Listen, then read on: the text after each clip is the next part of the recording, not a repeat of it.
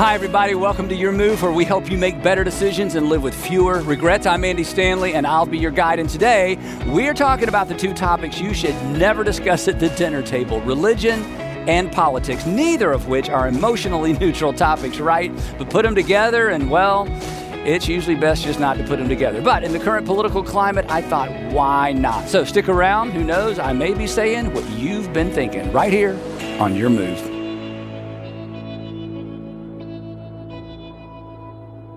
Last spring, and depending on when you're listening to this, spring of 2021, we were coming out of COVID yet again. You know, we keep coming out of it and then dropping back into it. We had just finished up a very contentious, as you know, election cycle.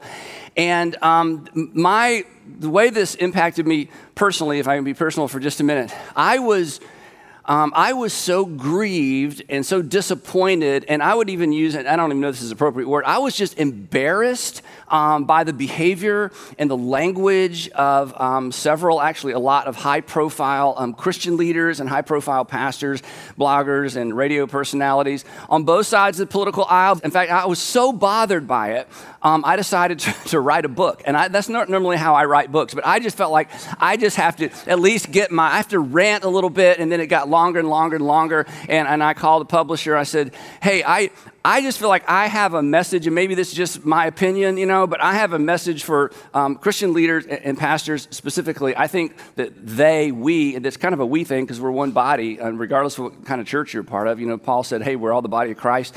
If you slap me, I'm not going to have your hand arrested. I'm going to have all of you arrested, right? Because the hand's part of the body. So this can't just be me pointing my finger. It's like, hey, we have the church has a problem. So anyway, the book came out. It's called Not In It to Win It. And I want to remind us of a couple of things that we need to be reminded of as a collection of local churches as our nation gears up for another round of, I don't know a better word, crazy, okay? Because it's about to get politically crazy again. And that's okay. And I love politics, and I love the conflict, and I love all that stuff like some of you do. Some of you hate it. You just want it to go away. So it's a part of our national pastime. It's a great thing that we have free speech, which, gets amped up sometime to the point where we're not sure it should be so free. But hey, it's way better than the alternative. So I'm not against any of that. But as Christians, as Jesus followers, we have a specific responsibility that we can't abandon, even though we all have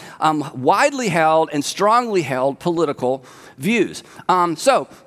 Throughout the 2020 and 2021, we suspended services for almost a year, right at a year. We stayed connected in small groups and in driveways. We did stuff in the community. We baptized. We did weddings. We did funerals. We gathered outside. We continued to stay together. And, people still criticize me specifically, and really you as well. Hey, you shut down your church. I'm like, we were not shut down. We just did different stuff because we wanted to be good neighbors, because the hospitals were full. And the issue wasn't what do we think about COVID and all these things. The issue is, what is our reputation in the community? Because our reputation matters, because we're trying to impact our community. The other thing that we tried hard not to do, and you helped us and me not do this, we didn't politicize the church. And there were people in our various churches, I've talked about this, who wanted me to politicize the church and get up, take a stand, because the feeling was that we had caved into political pressure. And, in the state of Georgia specifically, our governor didn't impose political pressure on churches, but when our church and some other large churches suspended Sunday morning services, he was very grateful, because, a church like ours or large churches, could be super spreaders. So anyway, here's kind of get to what we need to talk about. And this is just a general principle. When life is predictable and when life is kind of wrinkle-free, and, we have some wrinkle-free seasons where everybody's healthy and everybody's employed and things, when life is predictable and kind of wrinkle-free, it is easy to lose sight of, and this is true of all of us, it is easy to lose sight of what we value most, and it's also easy to lose sight of what we fear most. But when a tsunami of uncertainty comes rolling in, things get real quick, right? And this is important. Uncertainty does not alter our value system. Uncertainty exposes our value system. And during times of uncertainty, our reactions to the uncertainty give us away. Our actions don't tell the whole story. You've heard actions speak louder than words, and actions do speak louder than words. But even our actions don't tell the whole story, but our reactions to circumstances and things around us certainly tell the whole story. And so many people and so many Christians' response to the political, social, and economic and health crisis of 20 and 21 exposed in these Christians and these church leaders what has actually been true all along. It didn't change their value system, it exposed it. And this sounds critical, and I am being critical, but we're part of the same body, and so this is part of our responsibility. Beneath some of that Bible-laced rhetoric and all those faith claims, there's actually a bit of a hidden agenda. An agenda that people outside the church have suspected all along. People outside the church suspect that we're just like people outside the church, that the same thing that drives them drives us. And the same thing that drives every ideological movement drives the local church. And at the end of the day, their suspicion is, and unfortunately, what too many Christians and Christian leaders tip their hat to, was what we value most is winning. And apparently, a lot of Christians and Christian leaders fear the same thing that every other ideology and every other group fears as well, and that is losing influence, losing our voice, losing our rights. And here's the irony, which is exactly what happens whenever the church abandons its Christ-ordained mandate. Whenever the church loses sight of our mandate as a local church, we do in fact lose our voice. We do in fact lose our influence. We do in fact lose our ultimate opportunity, which is to be the conscience of the nation. And so whenever the body of Christ in general or a local church loses sight of its Christ-ordained mandate, we in fact become a self-fulfilling prophecy. We lose the very thing that so many Christians feel like we need to fight in order to maintain. We're not here to win anything.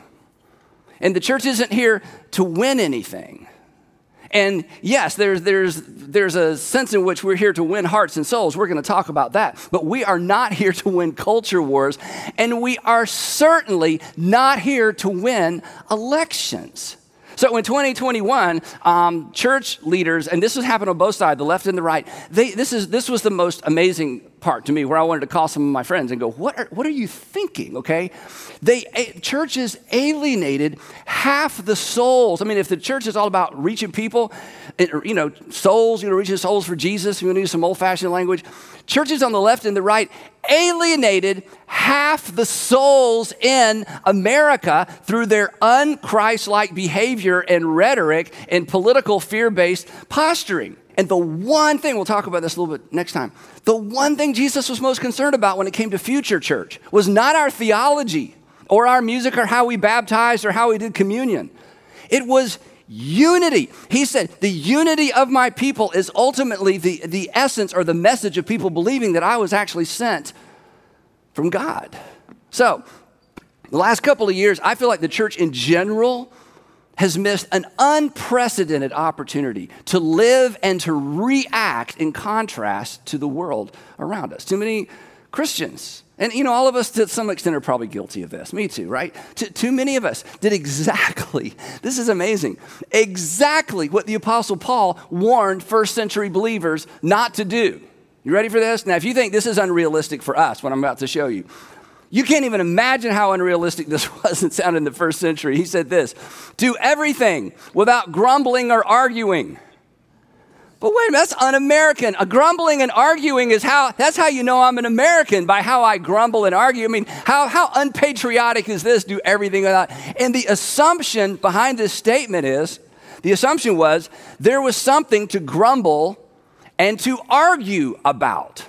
So Paul, come on, why not grumble and argue? Why not demand our way? What's the win in that? He says, well, I'm glad you asked. So that you may become blameless and pure, children of God without fault in a warped and crooked generation. So, kind of dial us back in here a second. We've all said this or thought this.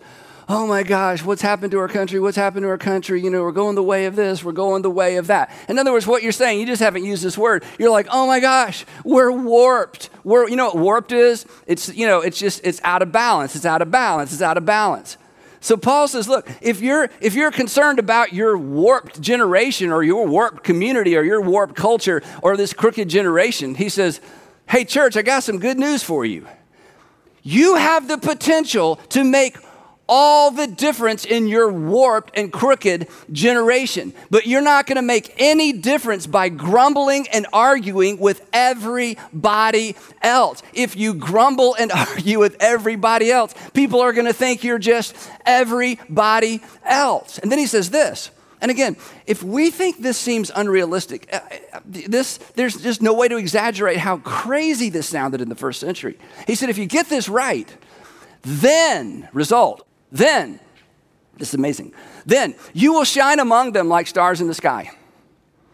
Then you will shine among them like stars in the sky. The contrast will be so apparent and the contrast will be so evident, people will stop and stare. To use Jesus' words, Paul, he's one thing. Here's Jesus. He says, we are to, he's talking to his first century followers, let our light shine before others that they may see something different, that there might be, see a differentiation, that there might be a contrast, that they may see our good deeds, not, imagine what we think on the inside, but see something on the outside and glorify our Father in heaven. And so watching all this fear and all this panic, I'm like, what has happened to us? And then I told it's kind of a rant. Social media, watching pastors and Christians, and maybe some of you, right, demonize and criticize by name people you've never met, people you don't even have access to, people we don't even know. Okay, this is Christianity 101. We gave up the moral high ground. You know what we did? We confirmed what some of your kids and some of your grandkids and some of you, we confirm what the next generation suspected about us, that perhaps we don't actually believe what we claim to believe. Demonizing people in the other political party has sort of become an exercise in virtue. Now, if you're not a Christian, have at it, right? There's no rules for you. This has nothing to do with you. You can do whatever you want, right? You can be as mean as you want, use all the expletives you want, just have at it. It's entertaining, okay? But come on. If you are a Jesus follower, and if you are a pastor, and you have responsibility for the spiritual development of people, you have no business participating in any of that, even if you're convinced you're right, and even if you are right, because Jesus spoke to these matters and spoke to these issues. But I understand, we're standing up for the truth, we're not going to be intimidated. We're, demanding and protecting our religious rights. We're fighting the good fight. We are in it to win it, which honestly, as a man, as an American, as a human being, that sounds good to me. That appeals to me. We're going to win. We're going to fight the good fight. We're going to stand our ground. We're going to argue. And it sounds good. Until you follow Jesus through the Gospels. Until you follow the Apostle Paul from Greece to Jerusalem to Rome. So as un-American as it sounds, and as pathetic as it sounds, and as, passive as it sounds, the church is not here to win. Think about this. I know this is disturbing. We talk about it all the time. By every human measure, our Savior didn't win. He lost. He lost on purpose with a purpose. And we are his body. So like our Savior, we're not in this to win anything. We're in it for something else entirely. The Apostle Paul certainly understood it, right? The Jesus followers in Antioch, this is amazing. They were called Christians like you would call somebody a bad name. They were accused of being Christian. Wouldn't that be great to be accused of being Christian? Let's bring that back, right? They were accused of being Christians because it was so evident they weren't following Caesar and they weren't following the governor. They were partisans of a different king. They understood it. Peter understood it. And the gospel, changed. This is the thing I don't want us to lose sight of, that historically is undeniable. It changed the world. The gospel changes communities, it changes families, it changes cultures. Most of us would say, hey, it changed my life.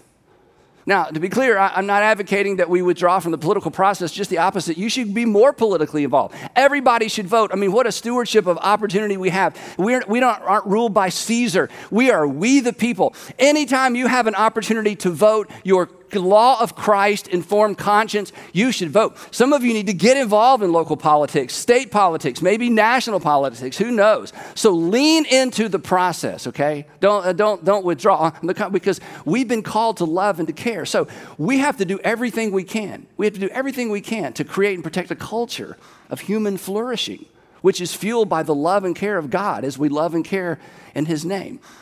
But, and this is the jumping off point, and this is the point of demarcation. If you think, Andy, I think you're talking out of both sides of your mouth. I want to clear that up right now. Here's the issue. We should be extremely involved because we're extremely grateful for our nation. But our posture and our tone and our approach must reflect that of our Lord. Our posture, our tone, and our approach has been prescribed to us. You have the freedom to choose whether or not you follow Jesus, but you don't get to choose what following Jesus looks like, sounds like, acts like, or reacts like, because that has been prescribed to us as Jesus followers. The instructions are on the label.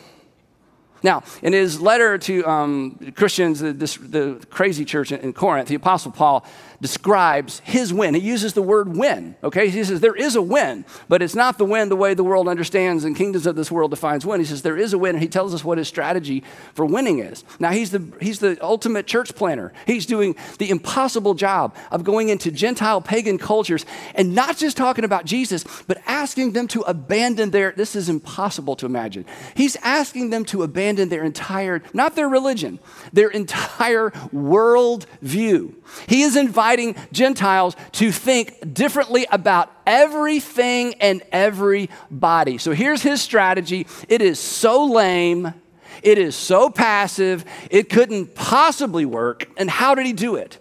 He did not go about it the way we are tempted to go about it, because he was not kingdoms of this world anything. He was kingdoms of God, the king that came to reverse the order of things and has invited us to follow. Here's the Apostle Paul's approach. It's disturbing, but remember this.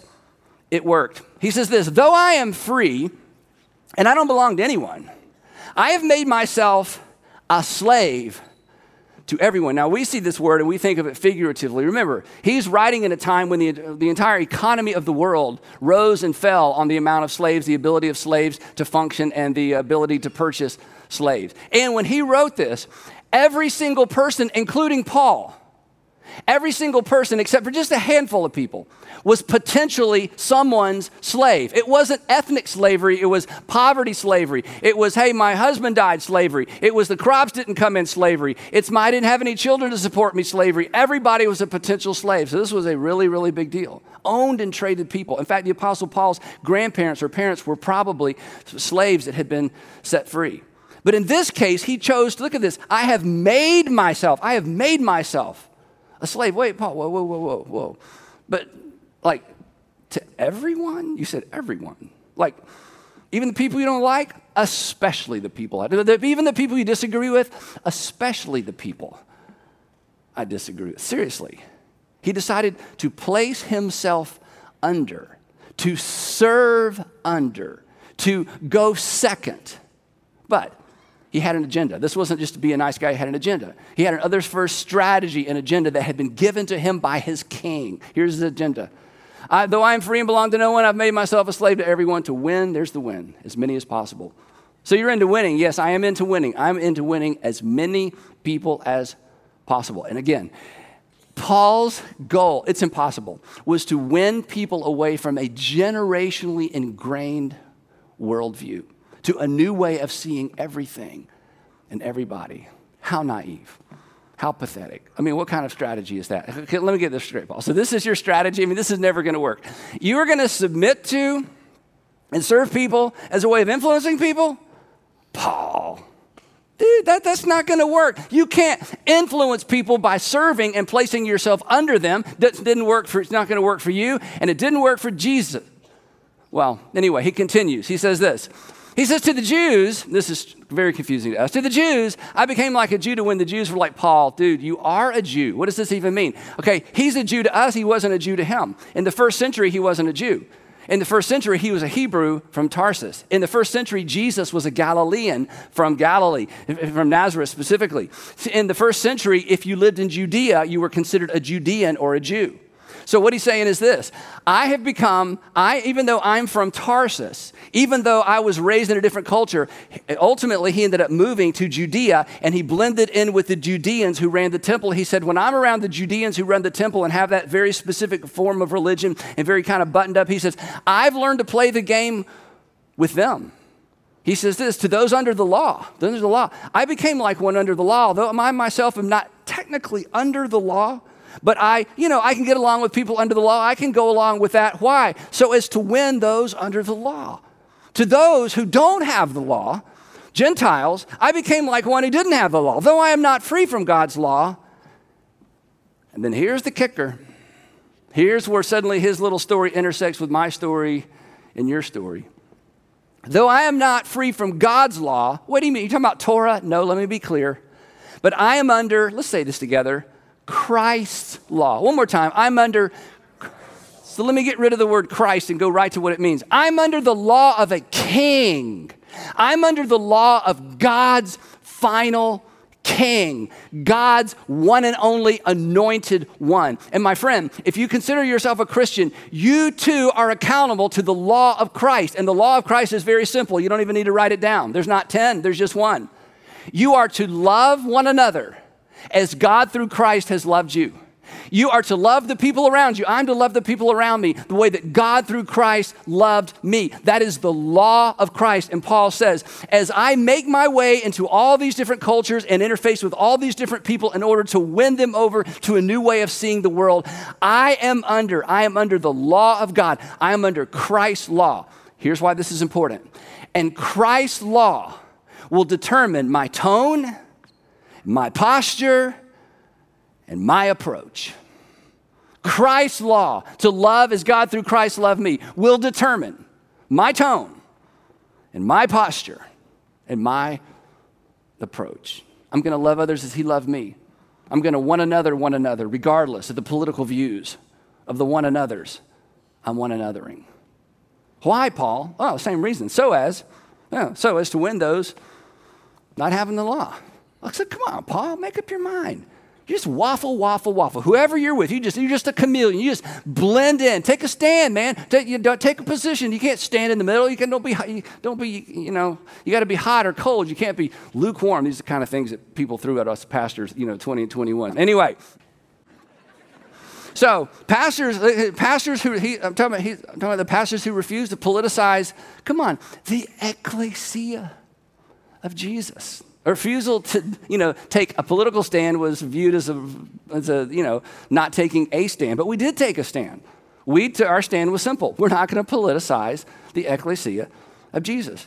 We're standing for the posture, the tone, and the approach prescribed to us. We don't get to make this part up. Prescribed to us by our King. We're standing against alienating half the people in the United States of America by siding with one political party over the other. We chose to stand with Jesus in the lonely, messy middle, rather than capitulate to divisive, broad brush political talking points. Now, got to move on. What he writes next is one of my favorite things in the whole New Testament. This is basically his mission and strategy statement he gives us next. Here it is. Ready? He says, I have become all things to all people.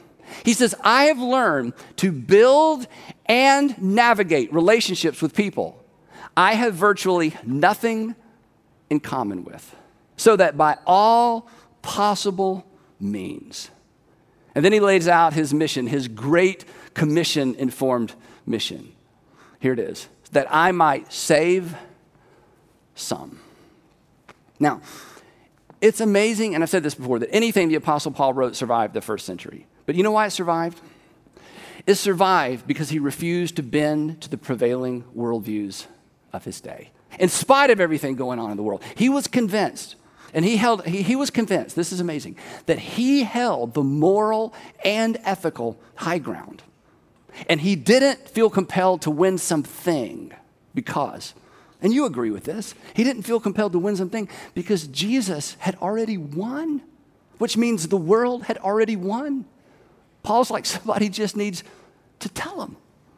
So he set out to do just this. Here's how he wraps it up. He says, I do all this back and forth, blending in, figuring it out, influencing people. I do all this for the sake of the gospel, that I might share ultimately in this blessing. So I say we just keep doing that. Because when a local church or a group of local churches or the church in general, when the church becomes preoccupied with saving America, it has forsaken its mission. When a church becomes preoccupied with defending its own rights rather than advocating for the rights of other people, it's lost its way. The church we always look better when we're advocating for other people's rights rather than our own. I'll wrap it up with this. Tim Keller makes this extraordinary statement. He writes, when the church as a whole is no longer seen by the outside world as speaking to questions that transcend or go beyond politics, and when it is no longer united by a common faith that transcends politics, then, this is what we said a few minutes ago, then the world sees strong evidence that Nietzsche, Freud, and Marx were right. That religion, all religion, Christianity in particular, that religion is just a cover for people wanting to get their way in the world. Isn't that how your unchurched friends and family members see the church? It's just another ideology. It's just another movement. They just want their way in the world. They're just leveraging Jesus and the Bible to get their way in the world. And Tim is exactly right. When the church is divided and when the church is at each other and when the church allows itself to be subjugated to any other issue and any other thing other than the gospel, it looks as if we're just leveraging our religion in order to cover for ourselves and get our way in the world. So let's resist that temptation. Let's decide we're not going to do that. Let's continue to decide we're not going to do that. Every time you place your hand over your heart to say the Pledge of Allegiance, basically you advocate for what we're talking about. One nation under God. One nation, but one nation under God. God first. Our King first. Because our ultimate allegiance is to the King, the better King. And here's the thing. And you know this because you've experienced it, whether you had words or put words around it or not. Our uncompromising devotion to our better King will ultimately make America a better nation. It will ultimately make the world a better, safer place. Our uncompromising devotion to our better King will ultimately make America a better nation and the world a better, safer place. And we know that, not because we're projecting into the future, but because that's what history actually attests to. Well, thanks so much for listening to the Your Move podcast, and be sure to check out our website where you'll find your next step, including resources like our free conversation starters based on today's episode. You can access those by simply clicking on the link in our show notes. Also, if you enjoyed today's episode, take a minute to subscribe, rate, and review this podcast. Join us next time, and we will continue to explore how to make better decisions and live with fewer regrets. Thanks for listening.